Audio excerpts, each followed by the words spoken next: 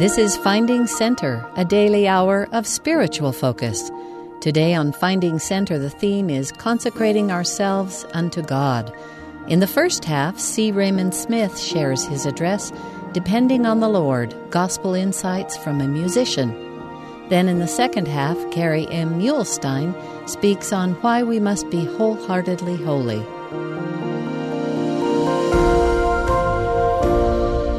"30 years of college teaching, 32 years of parenthood, 40 years of church service, and 45 years of performing as a musician have convinced me that I am nothing. As to my own strength, I am weak, and I must fully depend upon the Lord if I'm to succeed in accomplishing anything good." You recognize those are nearly the words of Ammon in the book of Alma. Moroni said something very similar. "And now I speak unto all the ends of the earth, that if the day cometh that the power and the gifts of God should be done away among you, it shall be because of unbelief. And woe be unto the children of men if this be the case. For there shall be none that doeth good among you, no, not one. For if there be one among you that doeth good, he shall work by the power and gifts of God." I know that is true. Those of us who have been given the gift of the Holy Ghost will never achieve our full potential without His presence in our lives. In the words of the Savior Himself, "Abide in me and I in you. As the branch cannot bear fruit of itself except it abide in the vine, no more can ye except ye abide in me. I am the vine, ye are the branches. He that abideth in me and I in him, the same bringeth forth much fruit. For without me ye can do nothing." I know I'm completely dependent on the Lord. But despite my weaknesses and inadequacies, and my mistakes and even failures, in His strength, many good things have also been accomplished. Early in my life at age 3, I began a string of experiences when I contracted polio that would always make me feel a keen sense of dependence on the Lord. This happened about 6 months before the vaccine was released that has now nearly eliminated this devastating disease in the United States. When we have the capacity to accomplish great good, there's always commensurate opposition and adversity to try to prevent us from fulfilling our potential. I've never begrudged having this challenge in my life because I think it has blessed me in my spiritual and musical development more than it could ever hinder me. I believe, too, that the Lord has used this adversity in my life to better prepare me for a world dominated by humanism. Humanists believe that man must succeed completely on his own abilities with no supernatural power to help. They believe in depending on themselves, not the Lord. There is a terrifying scripture about that in the book of Helaman. In chapter 4 of the 13th verse, Helaman records about the people of that time. "And because of their boastings in their own strength, they were left in their own strength. Therefore they did not prosper." I needed and felt that extra power from the Lord from early in my life. Because of the polio, I went through a series of surgical operations. Each time I faced one of these corrective procedures, my father would give me a priesthood blessing. I remember one post-surgery follow-up visit when my doctor, Paul R. Milligan, a fine man, not of our faith, commented, "Raymond, I always love to operate on you because everything we do works so well and you heal so quickly." I knew the source of that power. Through such experiences, my faith developed. I recognized my clear dependence on the Lord, and I learned to pray. I delight in an analogy that was offered by the late Truman G. Madsen some years ago. Quote, "Even at our best, we are like the blind boy who walks with his friend. He does not believe nor bluff that he is self-sufficient. Instead, he responds to the slightest nudge. If you would know the power of God, try early in life to become just this dependable in your dependence." End quote. Also early in my life, from age 8, I was blessed with opportunities for involvement and growth in my present field of study, music. By metaphor, music has given me many gospel insights that have further helped me to learn my dependence on the Lord and the trust in Him that comes from that dependence. I knew when I became a student of music at BYU that I would not be able to succeed without the blessings and extra help of the Lord. So I decided from the beginning that I would try to keep myself in a position to receive that help. I decided that meant that I must keep the Sabbath day holy by not studying and practicing on the Lord's day. I was also determined that I would keep first things first in my life by reading my scriptures daily, praying daily, attending the temple regularly, and serving faithfully in my callings and as a home teacher. As a student here, I was inspired by the president of BYU at that time, Dallin H. Oaks.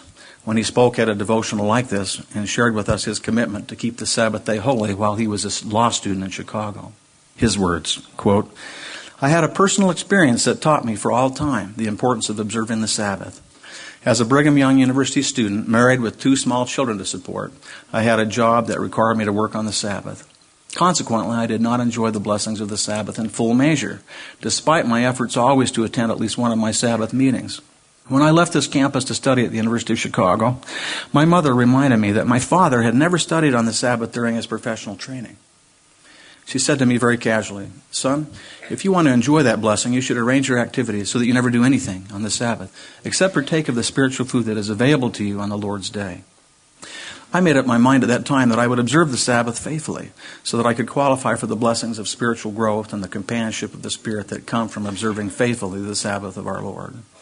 I testify to you that I realized those blessings in measurable ways on innumerable occasions." We read this in Isaiah about the Sabbath, and I affirm to you its truth.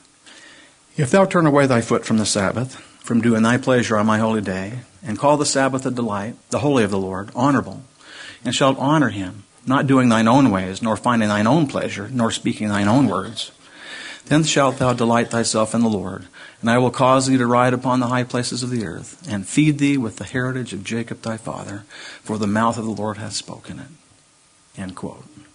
The Lord also gave me encouragement in my own learning process about the Sabbath, with many small miracles along the way. One remarkable experience I will share with you, hoping that it will encourage you in a similar approach in your life. I was taking that certain class that all majors have at least one of, the one that strikes fear into the heart of every student when even mentioned. We were preparing for the final exam and had been given a study page of terms and questions. At the encouragement of the teacher, we had formed study groups, farmed out research, and shared with each other.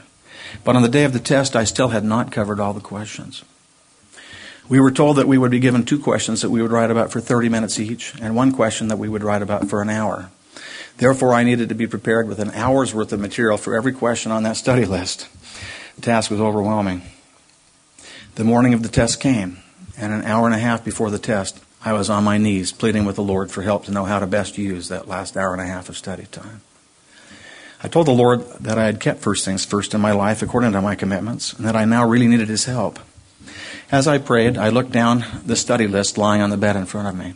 I was impressed to study one particular question. Every other time I went by that question, I skipped it.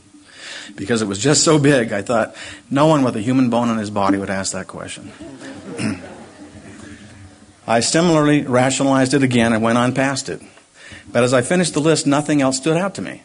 I started down the list again from the top, and when I came to that same question, it really hit me over the head. "Ray, wake up, that's the question," I said to myself. I spent the next hour and a half outlining an answer for that question, and then fleshing out the outline from my class notes and from the textbook. When I arrived at the test site, the teacher announced that he had changed his mind, and there would be only 1 question on the test. And we would need to write 2 hours on that 1 question. Well, you can guess which question it was. I was so grateful for the Lord's guidance. I got a good grade on that test, and an hour and a half earlier I would have flunked it. I knew where that gift came from and why. Similarly, I had much miraculous help when I kept my commitment to the Lord about the Sabbath day. When I returned from my mission, writing was not a strength for me. I found it very difficult, and my freshman English class was all about writing compositions. And for some reason, they were always due at 9 every Monday morning. There were numerous times when I was still struggling with it late Saturday night. It was so tempting to work on it on Sunday, but I did not. I would get up early Monday morning and go after it, and often it would just flow. It felt so different than it had on Saturday night. I usually got it done by 9, but occasionally I did not. When that was the case, I would go to the class, and it would often turn out that many of the students in the class didn't have it finished, and so the teacher would grant us until Wednesday. Or the teacher would be sick, and I would get an automatic extension until Wednesday, or some other intervention. But I can testify to you that I was never penalized on my grades for keeping the Sabbath day holy. Now, this would not have been the case if I was slacking off in my studies or failing in my spiritual obligations. I knew the Lord would not just do the work for me if I had not done my very best. A few years later, in graduate school in Indiana, a fellow student came into my practice room just before spring break. He looked quite dejected. "Gary, what's bothering you?" He was upset because he had decided to go to Florida with some friends for spring break, and that would mean he would not practice for a whole week. I said, Gary, lighten up, man. You'll do better when you get back because of the break. It'll be better than if you'd stayed here the whole time working. You really think so? He said. Yes. Why, I take a day off every week, and things always go better because of it. He was incredulous. We began comparing practice routines. He was practicing 3 hours during the day and 2 hours after dinner, plus 12 hours each Sunday. I was practicing the 3 hours during the day, but often missed the 2 hours in the evening because I was working with the full-time missionaries, and I wasn't practicing at all on Sundays. This was a real testimony to me of the Lord's blessings in my practice, because Gary and I were always in a friendly competition for the best playing opportunities, and I always seemed to stay just a little ahead of him in auditions and ensemble placement. I have found the same holds true when it comes to professional work. I've never been able to justify that my particular talents and services were needed professionally on the Sabbath day. I'm often invited by others to work on the Sabbath day, and it would be tempting if I didn't know that depending on the Lord yields much greater benefits than Sabbath employment.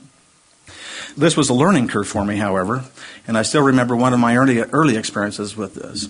I was a student here at BYU and getting calls to play professionally, usually in Salt Lake City. This particular call, though, was to play in Boise for the Buddy Morrow Orchestra. It was very tempting because I was 2 months behind on rent and had no money for food. This job would have paid both months' rent and put me back on my feet with some food, but it was on Saturday and Sunday. I was still trying to develop the faith and trust to really depend on the Lord in these kinds of situations, so I didn't have a pat answer ready. I said to the caller, "Let me check on those dates and I'll call you back within half an hour."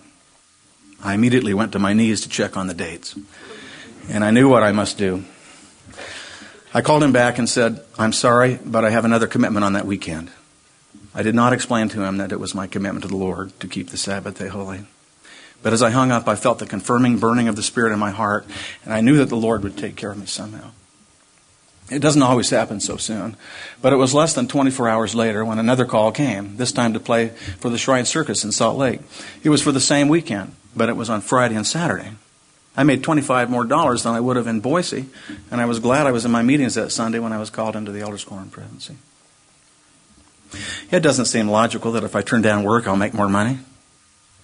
Or if I study one day less in a week, I'll get better grades. Similarly, it does not seem logical that if I pay my tithing, I can really do more with 90% of my income.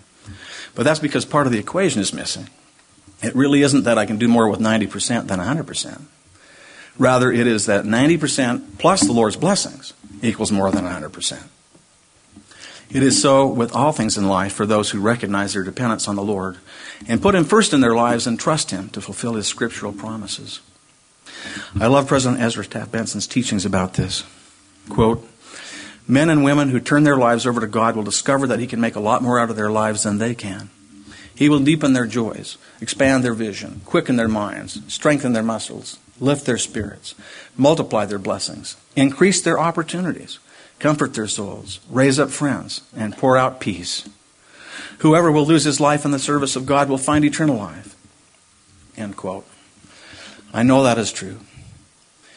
When we learn these principles, then it is logical for us to consecrate all of our talents and efforts towards serving the Lord and building His kingdom.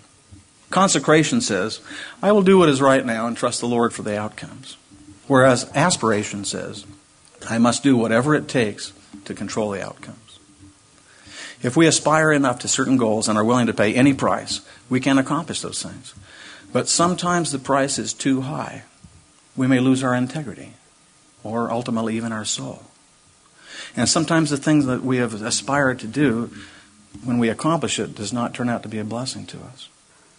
But if we consecrate our preparations unto the Lord and leave the outcomes in His hands, the outcomes will always be a blessing to us. He can control the outcomes much better than we can ourselves. Learning to use our talents to build the kingdom started for me with my full-time mission. I put off going at first because I was serious about my music, and I wasn't sure I could put down my instruments for 2 years and then become competitive in my field ever again. It became an issue of faith and trust that if I consecrated those 2 years to the Lord, He would help me when I came back. Such has indeed been the case. I know that when we put the Lord first, then the blessings of support come when we need them. Some years ago, I attended the conference of the International Association for Jazz Education in Atlanta, Georgia. One of the presentations was by Kirk Whalum, a great tenor saxophonist and recording artist, known as Mr. Soul in L.A. The title of his clinic was How to Become the In-Demand Recording Session Player. He started out by clarifying that the most important thing in becoming this in-demand session player was one's motive.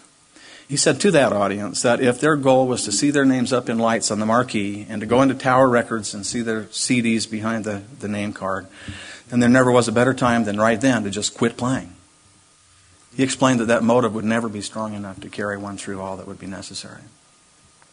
Then he said, I will tell you what your motive should be. God gave you your talent, and it is your job to hone it and give it back in service to His other children. I was thrilled to hear the gospel taught so clearly at an international assembly of jazz musicians. This principle does not just apply to musical talents, however. All of you have many talents of many kinds that have been given you so that you can serve more deeply. The prophet Jacob in the Book of Mormon also taught this principle when he said, But before you seek for riches, seek ye for the kingdom of God. And after you have obtained a hope in Christ, ye shall obtain riches, if you seek them. And ye will seek them for the intent to do good, to clothe the naked, to feed the hungry, and to liberate the captive, and administer relief to the sick and the afflicted. This applies not only to seeking riches, but also to developing our talents and honing our intellects. Many of my students are surprised to find out that when I was making decisions about my career, I never thought about how much money I would make or what was in it for me. That's not how we thought about it back then. My concern was, what are my talents? How can I best develop them so that I can make the greatest contribution of which I'm capable in the church and in society? I sometimes wonder how Brigham Young feels about our prevalent focus in our studies here on the campus today on how much money we can make.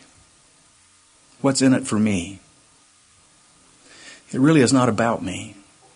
We enter to learn so we can go forth to serve. I have had to learn that in the performance arena.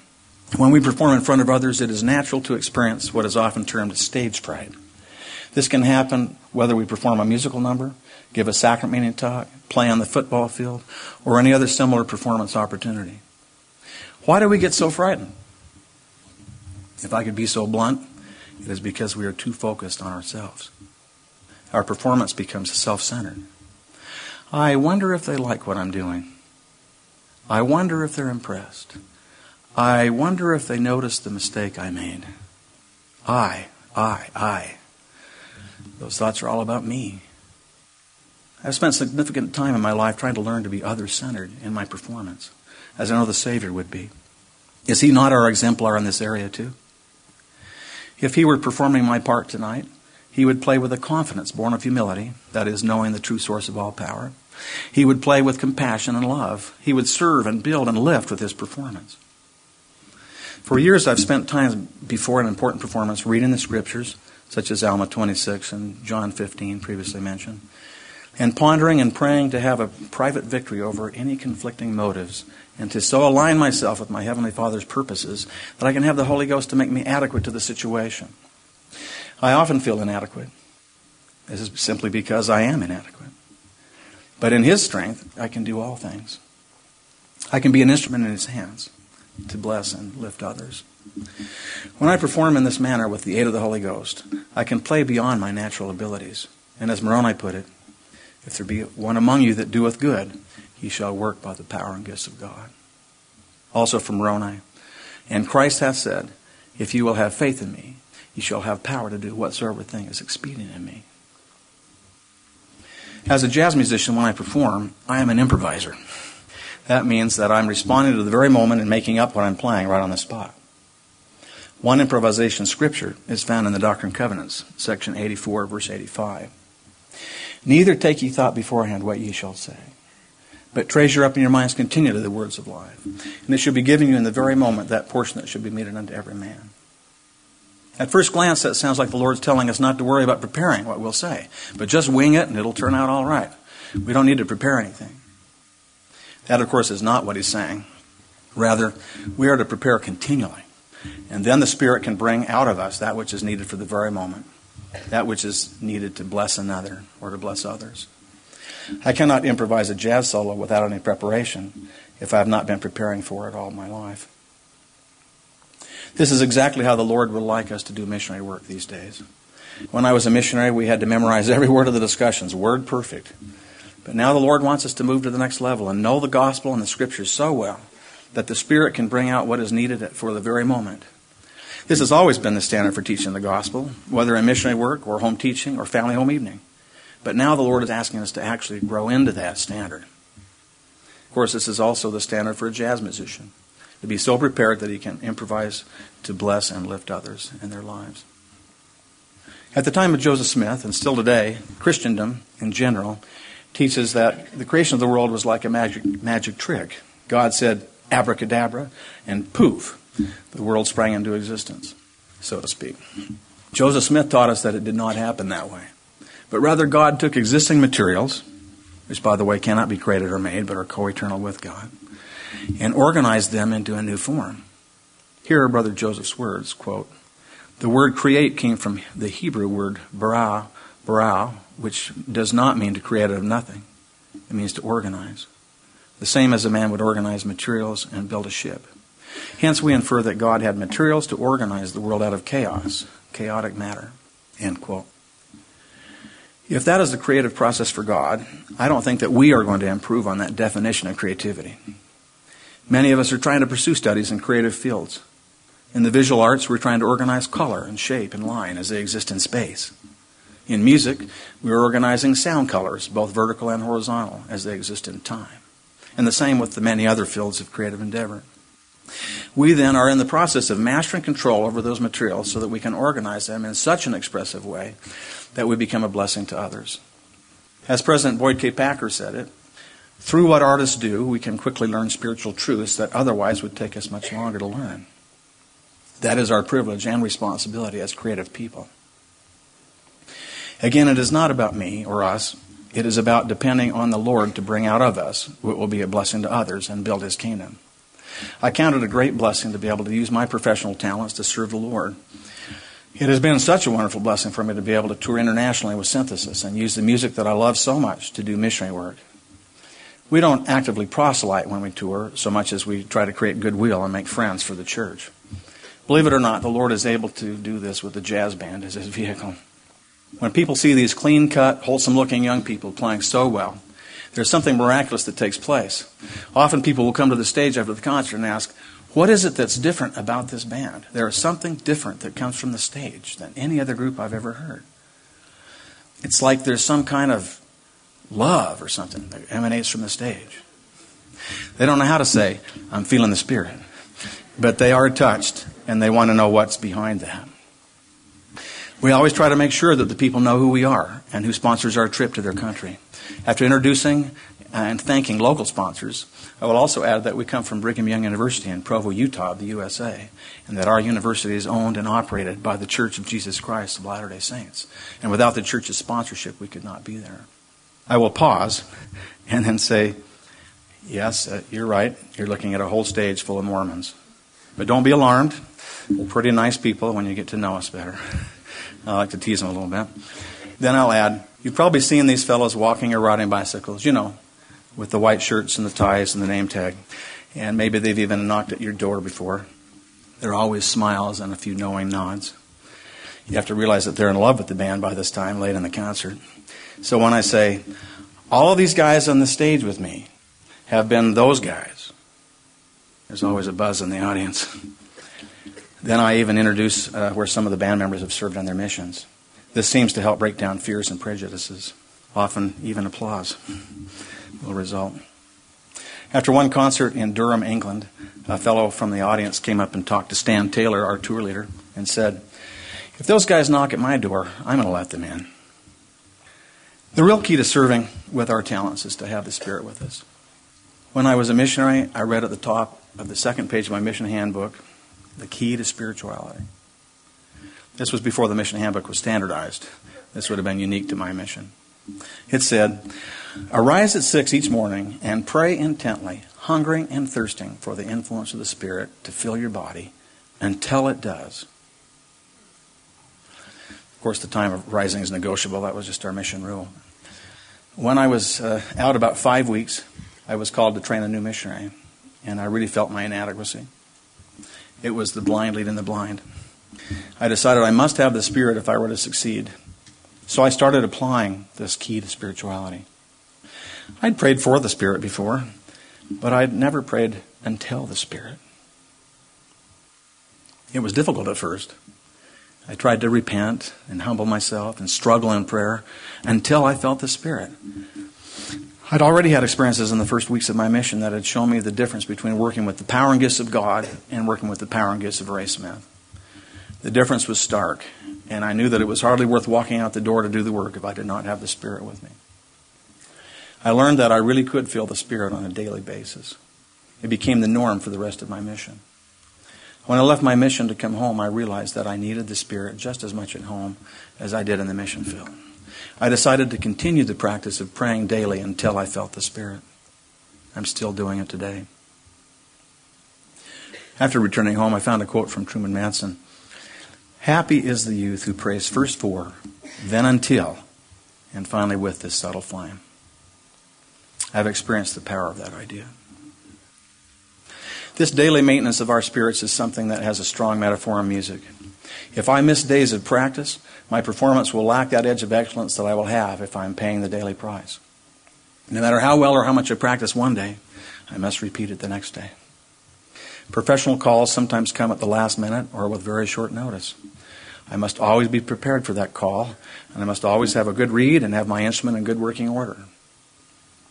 Our daily scripture study and prayer and daily obedience will make of us sharp instruments that can respond to every opportunity for service, even on short notice. Just as in practicing music, we repeat things over and over until they become easier and more natural for us. We must repeat prayer and scripture study and church and temple attendance over and over until they become natural and we become really good at them. It takes perseverance and patience, whether we're practicing our discipline or practicing spiritual things. One of the things I'm always on the line for when I perform or record musically is to play in tune with the other players. When I think about how critical it is to my professional success to always be in tune, it makes me realize how much I should always pay attention to being in tune with my Father in heaven so I can best serve Him in my spiritual performance. This is vastly more important performance than on the concert hall stage or in the recording studio. Well, thank you for letting me share these thoughts with you this morning. A lifetime of service in the church and of service as a musician has taught me that I am completely and utterly dependent on the Lord for my success. That is because it is not about me. There is a much bigger cause. Heavenly Father has said, "For behold, this is my work and my glory, to bring to pass the immortality and the eternal life of man." And I echo with Alma, "Yea, and this is my glory, that perhaps I may be an instrument in the hands of God to bring some soul to repentance. And this is my joy." I testify that that is the greatest joy, to bring souls to our Father. We can do this through our professional work and our spiritual work, but we cannot do it alone or on our own power. As we depend on the Lord and trust Him, we will be empowered to bless the lives of others and to help build the kingdom of God and redeem Zion. This will be our greatest privilege and our greatest joy. I testify that this is true. I testify that God lives and that Jesus is the Christ. He is our great exemplar and our great strength. I so testify with love and warmest wishes for each of you. In the name of the Lord Jesus Christ. Amen. You've been listening to Finding Center. Our theme today is consecrating ourselves unto God. We've just heard from C. Raymond Smith. After the break, we'll return with Carrie M. Muhlestein for Why We Must Be Wholeheartedly Holy.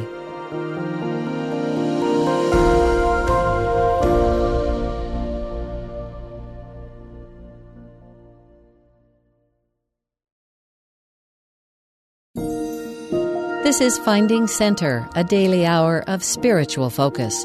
Our theme today is consecrating ourselves unto God. Next is Carrie M. Muhlestein, BYU professor and associate chair of the Department of Ancient Scripture at the time of this address, titled Why We Must Be Wholeheartedly Holy.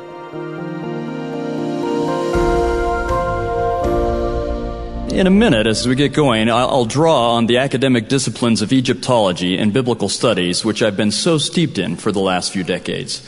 But I want to start out by trying to draw an analogy from one of my favorite things to do, water skiing. The way I read the accounts of the Savior and Peter on the Sea of Galilee, it seems to me that water skiing is the closest thing we have to a celestial sport, and I can't get enough of it. In fact, one year, my brothers, a cousin, and I made the goal of skiing in Utah Lake every month of the year. During January and February, we questioned the wisdom of this goal, but we did it. I skied every time I got the chance. During all of these years of skiing, I had the chance to teach a lot of people to ski. I'd guess I taught around 100 people. As I did so, I realized that there were really only 3 things a person had to do to learn to ski. The first was to keep their skis together. Often the pressure of the water would cause a person to do the splits, and it's really pretty hard to ski that way. But there are ways to tie skis together, and so this wasn't the biggest problem. The most difficult problem came because as the boat pulls you, you have an instinctive tendency to try and stand on top of the water. As a result, just as the boat pulls up most people, they usually pull on the ropes and push with their legs. Instead of this being helpful, both of these actions tend to pull your legs out from under you and you immediately fall. Most of the time, the action of pulling on the rope was so instinctive that people didn't even realize they had done it. I can't tell you how many times I repeated the mantra, arms straight, knees bent, skis together. I would explain again and again that the boat was strong enough to pull a person up. They just had to be patient enough to let it. And here is the lesson. When they learned to forget about using their own strength to get up, but relied on the power of the boat, they would ski. When you master your impulse to pull yourself up, you get on top of the water, and then the ability to accelerate, to cut through the water, to float on a sea of glass, and to sail with an amazing feeling of freedom and exhilaration are waiting for you. While this analogy can be applied in a number of ways, today I want to compare it to something I have seen that ancient Israel struggled with. During the 2 decades that I've been teaching Old Testament, I have found that for most of us, it just seems weird when we read about ancient Israel's struggle with idolatry.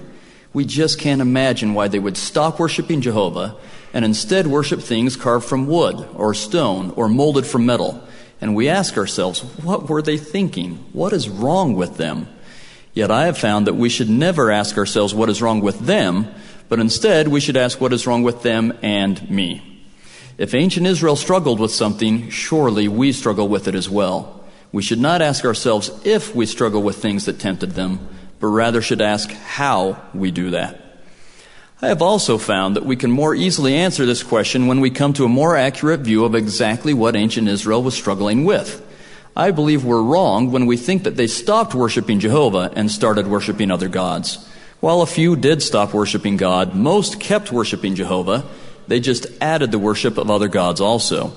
They worshiped Jehovah and Asherah, or Jehovah and Baal, and Chemosh, and Molech, and so on. The problem is that everyone around them was doing this.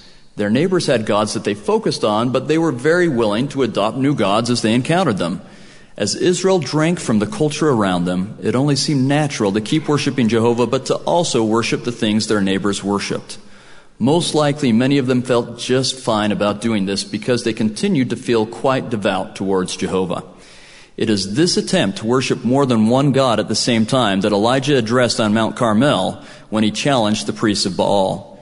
During that contest, he thundered out to Israel, "How long halt ye between 2 opinions? If the Lord be God, follow him, but if Baal, then follow him." The word halt here does not mean stop, like we usually think it does. It's used the same way it is in the New Testament, to mean that someone is lame or unable to walk. Perhaps a better translation would be, "How long limp ye between 2 opinions?" Elijah was not asking them why they couldn't choose which God to worship, but rather was pointing out that they couldn't really go anywhere as long as they were trying to worship both gods. In effect, by relying on something in addition to Jehovah, they were pulling their legs out from under themselves, just as did those who were trying to learn to water ski but relied on their own strength as well as the boats.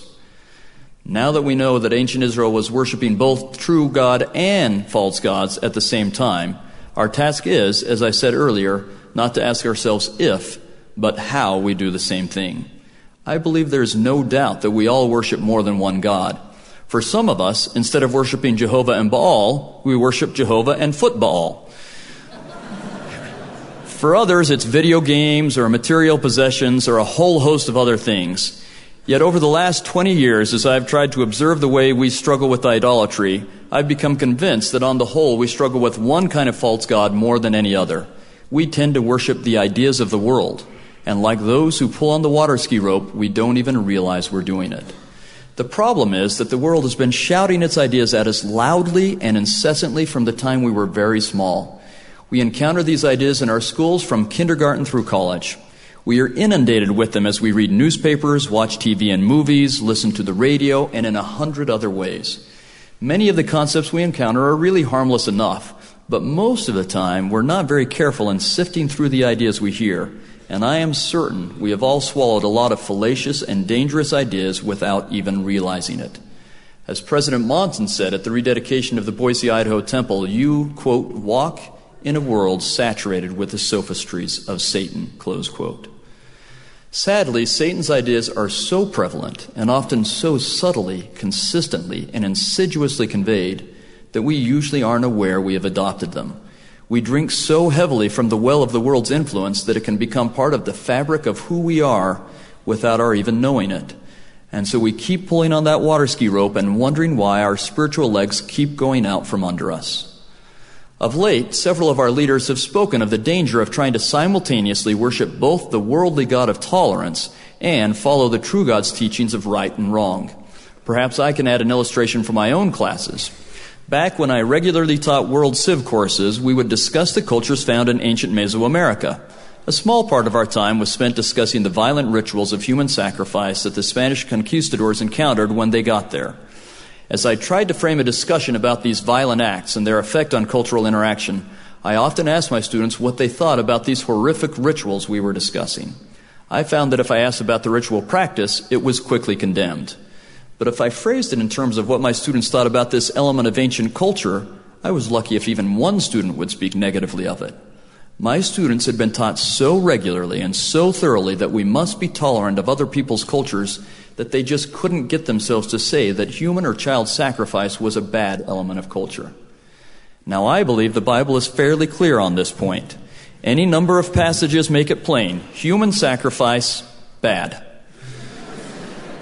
Yet too often my students couldn't quite commit to this gospel truth because it conflicted with the ideas of the world they had been immersed in since their youth. Without realizing it, they had begun to struggle with trying to worship God and the ideas of the world at the same time. If they had a hard time condemning human sacrifice, I can only imagine what else the world had convinced them they should not call wrong. The ways of the world were surely affecting their ability to fully see things the way God wanted them to. Insightfully, President Packer warned that the virtue of tolerance could become a vice in just this way. Now, don't get me wrong. In its place, tolerance is a wonderful virtue, and I'm not preaching intolerance. But for it to be a virtue, tolerance must be felt and practiced in God's way, not the world's. When we try to practice godly virtues in the way the world wants us to, then we are halting between two opinions. We are doing our own version of worshiping Jehovah and Baal at the same time. Of course, adopting the worldly version of tolerance isn't the only way we do this. In many ways, each of us falls for even more subtle idols of worldly influence thinking. Often the most subtle false idea gods start out as something good. Ancient Israel struggled with this too. I hope my Old Testament class is paying attention. This will save us time in class. For instance, in biblical times, it became a practice in many places to set up a stone that would remind people of God. This practice probably started out with harmless intents. God had even commanded Israel to take stones from the Jordan River and set them up to remind them of how he had parted it for them as they entered the promised land. These stones weren't carved, so they weren't graven images, and it actually is a very good thing to have something that helps you think of God more often. Stones that were designed to remind the Israelites of God were called matzebot in Hebrew. The problem with matzebot is that they didn't just remain stones that reminded you of God. Over time, they became objects of adoration. They slowly shifted into a kind of idol. My guess is that our Israelite ancestors didn't recognize they had made the change. The idolatrous shift in their hearts went unnoticed. And so we have to ask ourselves again, not if, but how we do this same thing. How do we start out with good intents and yet let ourselves be influenced by the ideas of the world in such a way that soon good things become idols? I am sure that we do this in too many ways to count, but let me talk about a few of the more common ways. In our church, we value hard work. We value doing well. We value taking care of our families and contributing to the community. Typically, we start out wanting to do well at our jobs, do well at school, do good things in the community, learn to play the piano or sing, and so on, all because we see it as a thing that will help us build the kingdom of God.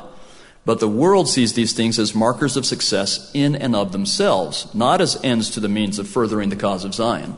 And we fall into that trap so easily. As the world lauds these accomplishments, it usually doesn't take long until we start to use worldly standards and measure success by how well we do at work, or what kinds of degrees we have, or how much recognition we get from others for the things we do or the talents we have developed. The problem is not in doing well at any of these things, but it becomes a problem when we believe the world that this is how we measure success. While all of these things are worthwhile in some ways, I doubt very much that this is how God measures success. In fact, the Savior said, quote, "That which is esteemed among men is an abomination in the sight of God," close quote. Yet it is so easy for God's voice to be overpowered by, or at the very least strongly mingled with and diluted by, the voice of the world. And when we start to let the world define prestige or success for us, then we have erected Matzebot in our lives. We have pulled our legs out from under ourselves. Let me see if I can provide an even more concrete example of how this might happen. Clearly, the most important endeavor you will undertake in this life will be within the walls of your own home. Much of what you will spend the rest of your life doing will center around your family. You will try to earn money to support a family. You will be involved in schools and community groups, perhaps even politics and social movements, all in an effort to create an ideal environment for your family. At the same time, many of these things will bring the praise of the world. But the world does not value these efforts for the same reason God does. Without great care, eventually the praise of the world will cause us to adopt the world's values. We begin to do these things to help our family and to garner the acceptance of the world. We try to serve two masters or limp between two opinions. As we pursue this course, and to some degree we all do, times will arise that will force us to make choices. Do we spend a little more time away from family to find success at work, in the PTA, on mommy blogs, in a reading club, on the golf course, and so on? All of these things can be very good, and in fact, the outward actions of someone who is single-mindedly serving God may look exactly the same as the actions of someone who is believing both God and the world's ideas. What we must ask ourselves is if we are doing what we do because of the world's values as much as because of God's. Sadly, when we have begun to savor the values of the world, we are in a no-win situation. If we choose time away from family in order to pursue the praise of the world, we will have lost. Yet if we make the right decision while still holding to at least some of the values of the world, we will deprive ourselves of some of the joy and progress that would normally follow making the right choice. We will find ourselves feeling conflicted, slightly hollow, and not as satisfied as we could and should be. Our idolatry will have robbed us, and our spiritual progress will be stunted in comparison to what it could be, all because we are limping along following both God's and the world's ideas. We will question our abilities and worth because the world will be telling us that we are worthless, and we kind of believe them. While they are not alone in this, stay-at-home moms often particularly struggle with this idea because the world is very, very anxious to tell them that they are not spending as much time as they should on the things the world values. To the degree that we accept the world's way of setting values and priorities, we will lose out on the ability to find contentment and satisfaction in doing the things of God for godly reasons. In some way, this will be true of all of us, regardless of our vocation or how we spend our time. The Savior warned us about this repeatedly. For example, he berated Peter for savoring, quote, "not the things that be of God, but those that be of men." He also warned us that even those who had received and nourished the word could have the gospel choked out by, quote, "the cares and riches and pleasures of this life." Even with these warnings, it seems we continue to allow ourselves to be influenced by the world. I have not done a scientific study of this, but my impression is that Latter-day Saints tend to follow the trends of the world around them, lagging just a little behind. The rates of successful marriages, family sizes, the immodesty of our clothing, the crudeness of our entertainment, and so on, usually follow the trends of the world. We just stay slightly better. We kid ourselves that we're being holy because our shorts or skirts are not as short as everyone else's, and our topics of conversation are not as crude as the world around us. But the reality is that if our standards are so constantly affected by the world's, it doesn't matter that we are doing better than everyone else. The world is still setting our standards, not God. I have noticed that in areas of the country or world where issues such as same-sex marriage, gender leadership equality, family size, and other social matters are all the rage, our members tend to struggle more with these issues. While awareness of such issues is important and listening to others' ideas can help us seek further direction from God, we must also be careful that we are neither blinded by the mists of Satan's sophistries nor so afraid of those mocking from the great and spacious building that we let our opinions be set by others rather than by the true doctrines of God, as Elder Oaks warned us 2 years ago in General Conference. You see, so much of how we think about these issues is set by those in Hollywood or songwriters, those who sit behind news desks, stand in front of the chalkboard, who speak in the halls of Congress or write columns and blogs. We often don't realize how much these things have affected our thinking and the way we view the world. We should be extremely wary of these sources, for God's ways are higher than their ways, and His thoughts are higher than their thoughts.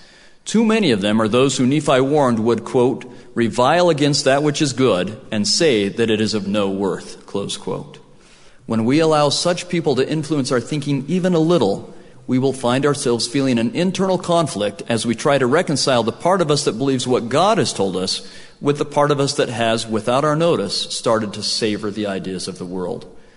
As we hobble ourselves by following both the ideas of God and the world, the conflict between these competing ideas will sooner or later create some kind of crisis. For listening to the world is akin to pulling on the water ski rope of life, and the only possible result is that we will fall flat on our backs. Sometimes these crises come in the shape of not feeling sure what we should do with our lives. Sometimes it comes at the cost of our self-esteem. And other times, it creates a cost that our families, ward members, and others must pay. Most often, all of these things happen. Sometimes the conflict causes a crisis of faith. This shouldn't surprise us. The ways of the world are in direct conflict with faith, and so the messages of the world are sometimes subtly and sometimes overtly anti-religious. When we harbor the cancerous ideas of the world, they will eventually attack and kill the pure cells of faith which make up our spiritual body.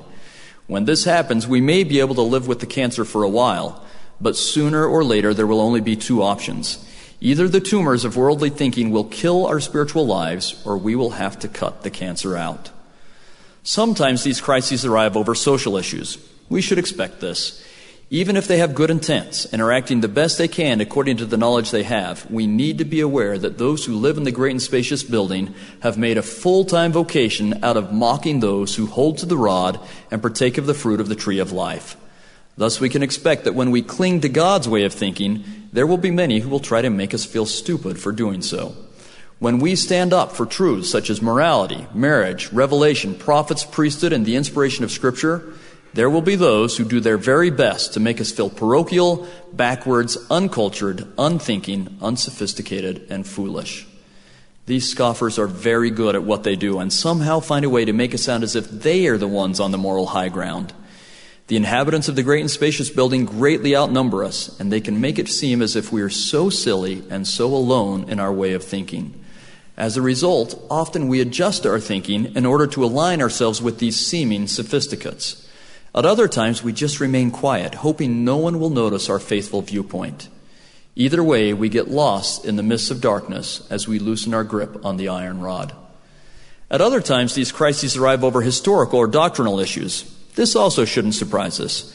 As we have said before, God's ways of thinking are higher than ours, and thus we shouldn't be surprised when we don't understand everything He has said or done. I have spent my adult lifetime studying the translation of the Book of Abraham. Some have experienced a kind of crisis over what the world has to say about Joseph Smith's abilities to translate and how it relates to the Book of Abraham.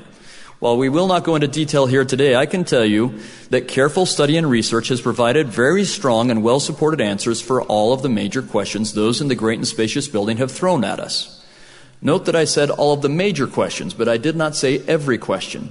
There are still questions about the translation of the Book of Abraham for which we have no answers. In fact, I have sat down numerous times and tried to come up with hypotheses that could account for all of the facts we have at our disposal. I've tried to propose theories from a non-believing perspective and from a believing perspective.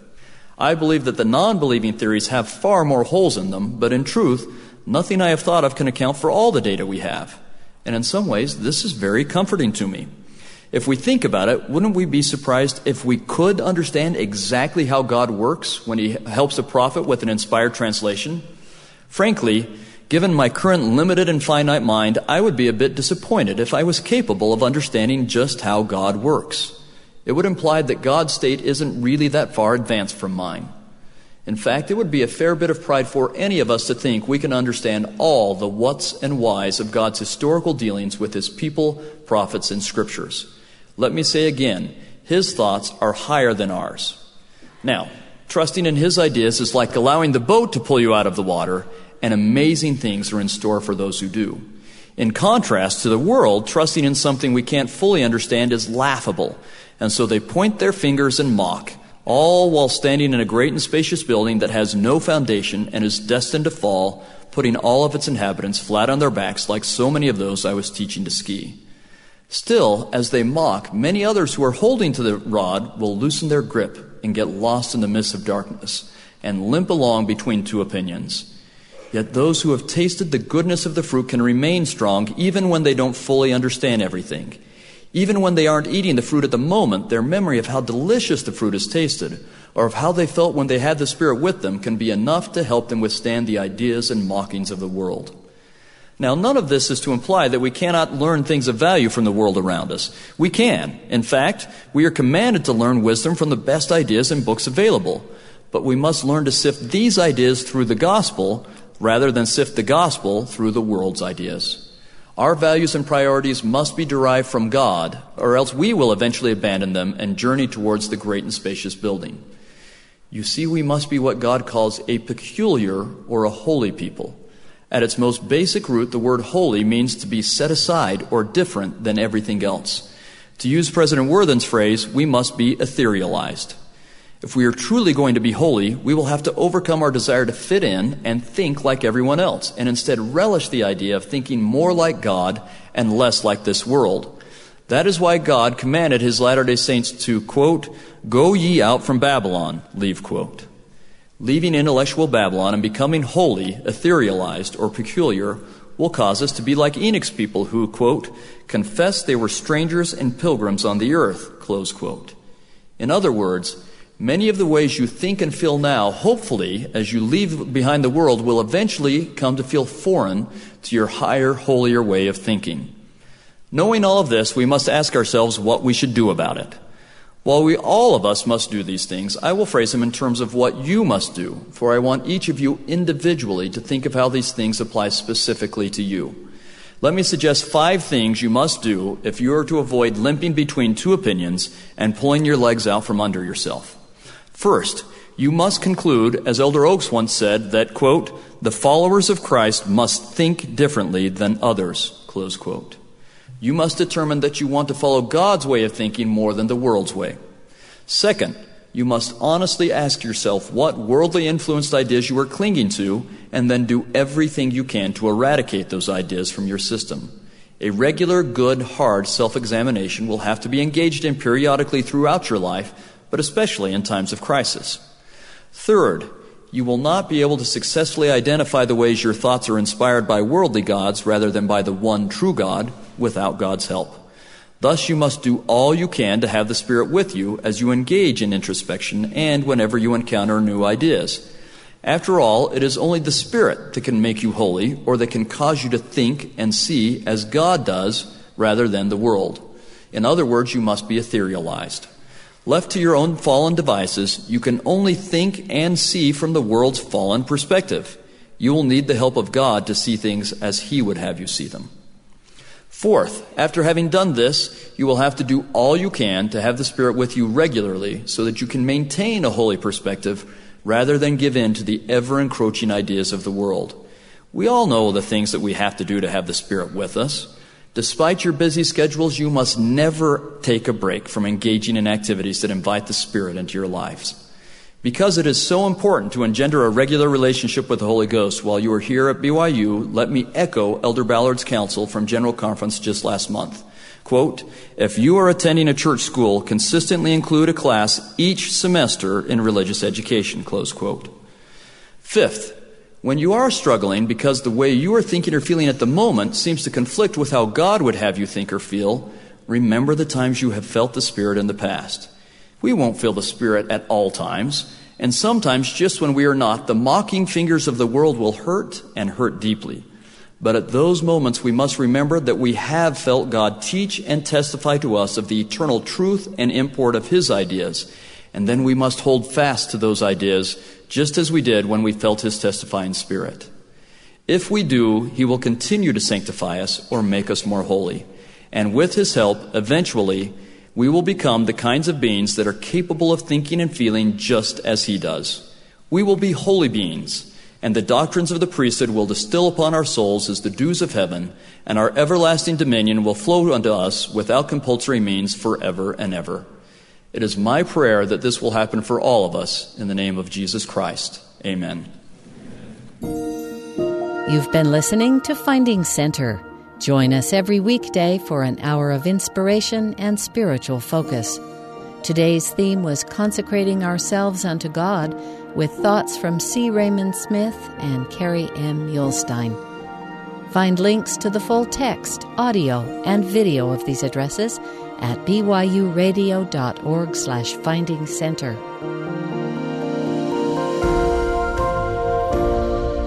Finding Center is a production of BYU Broadcasting.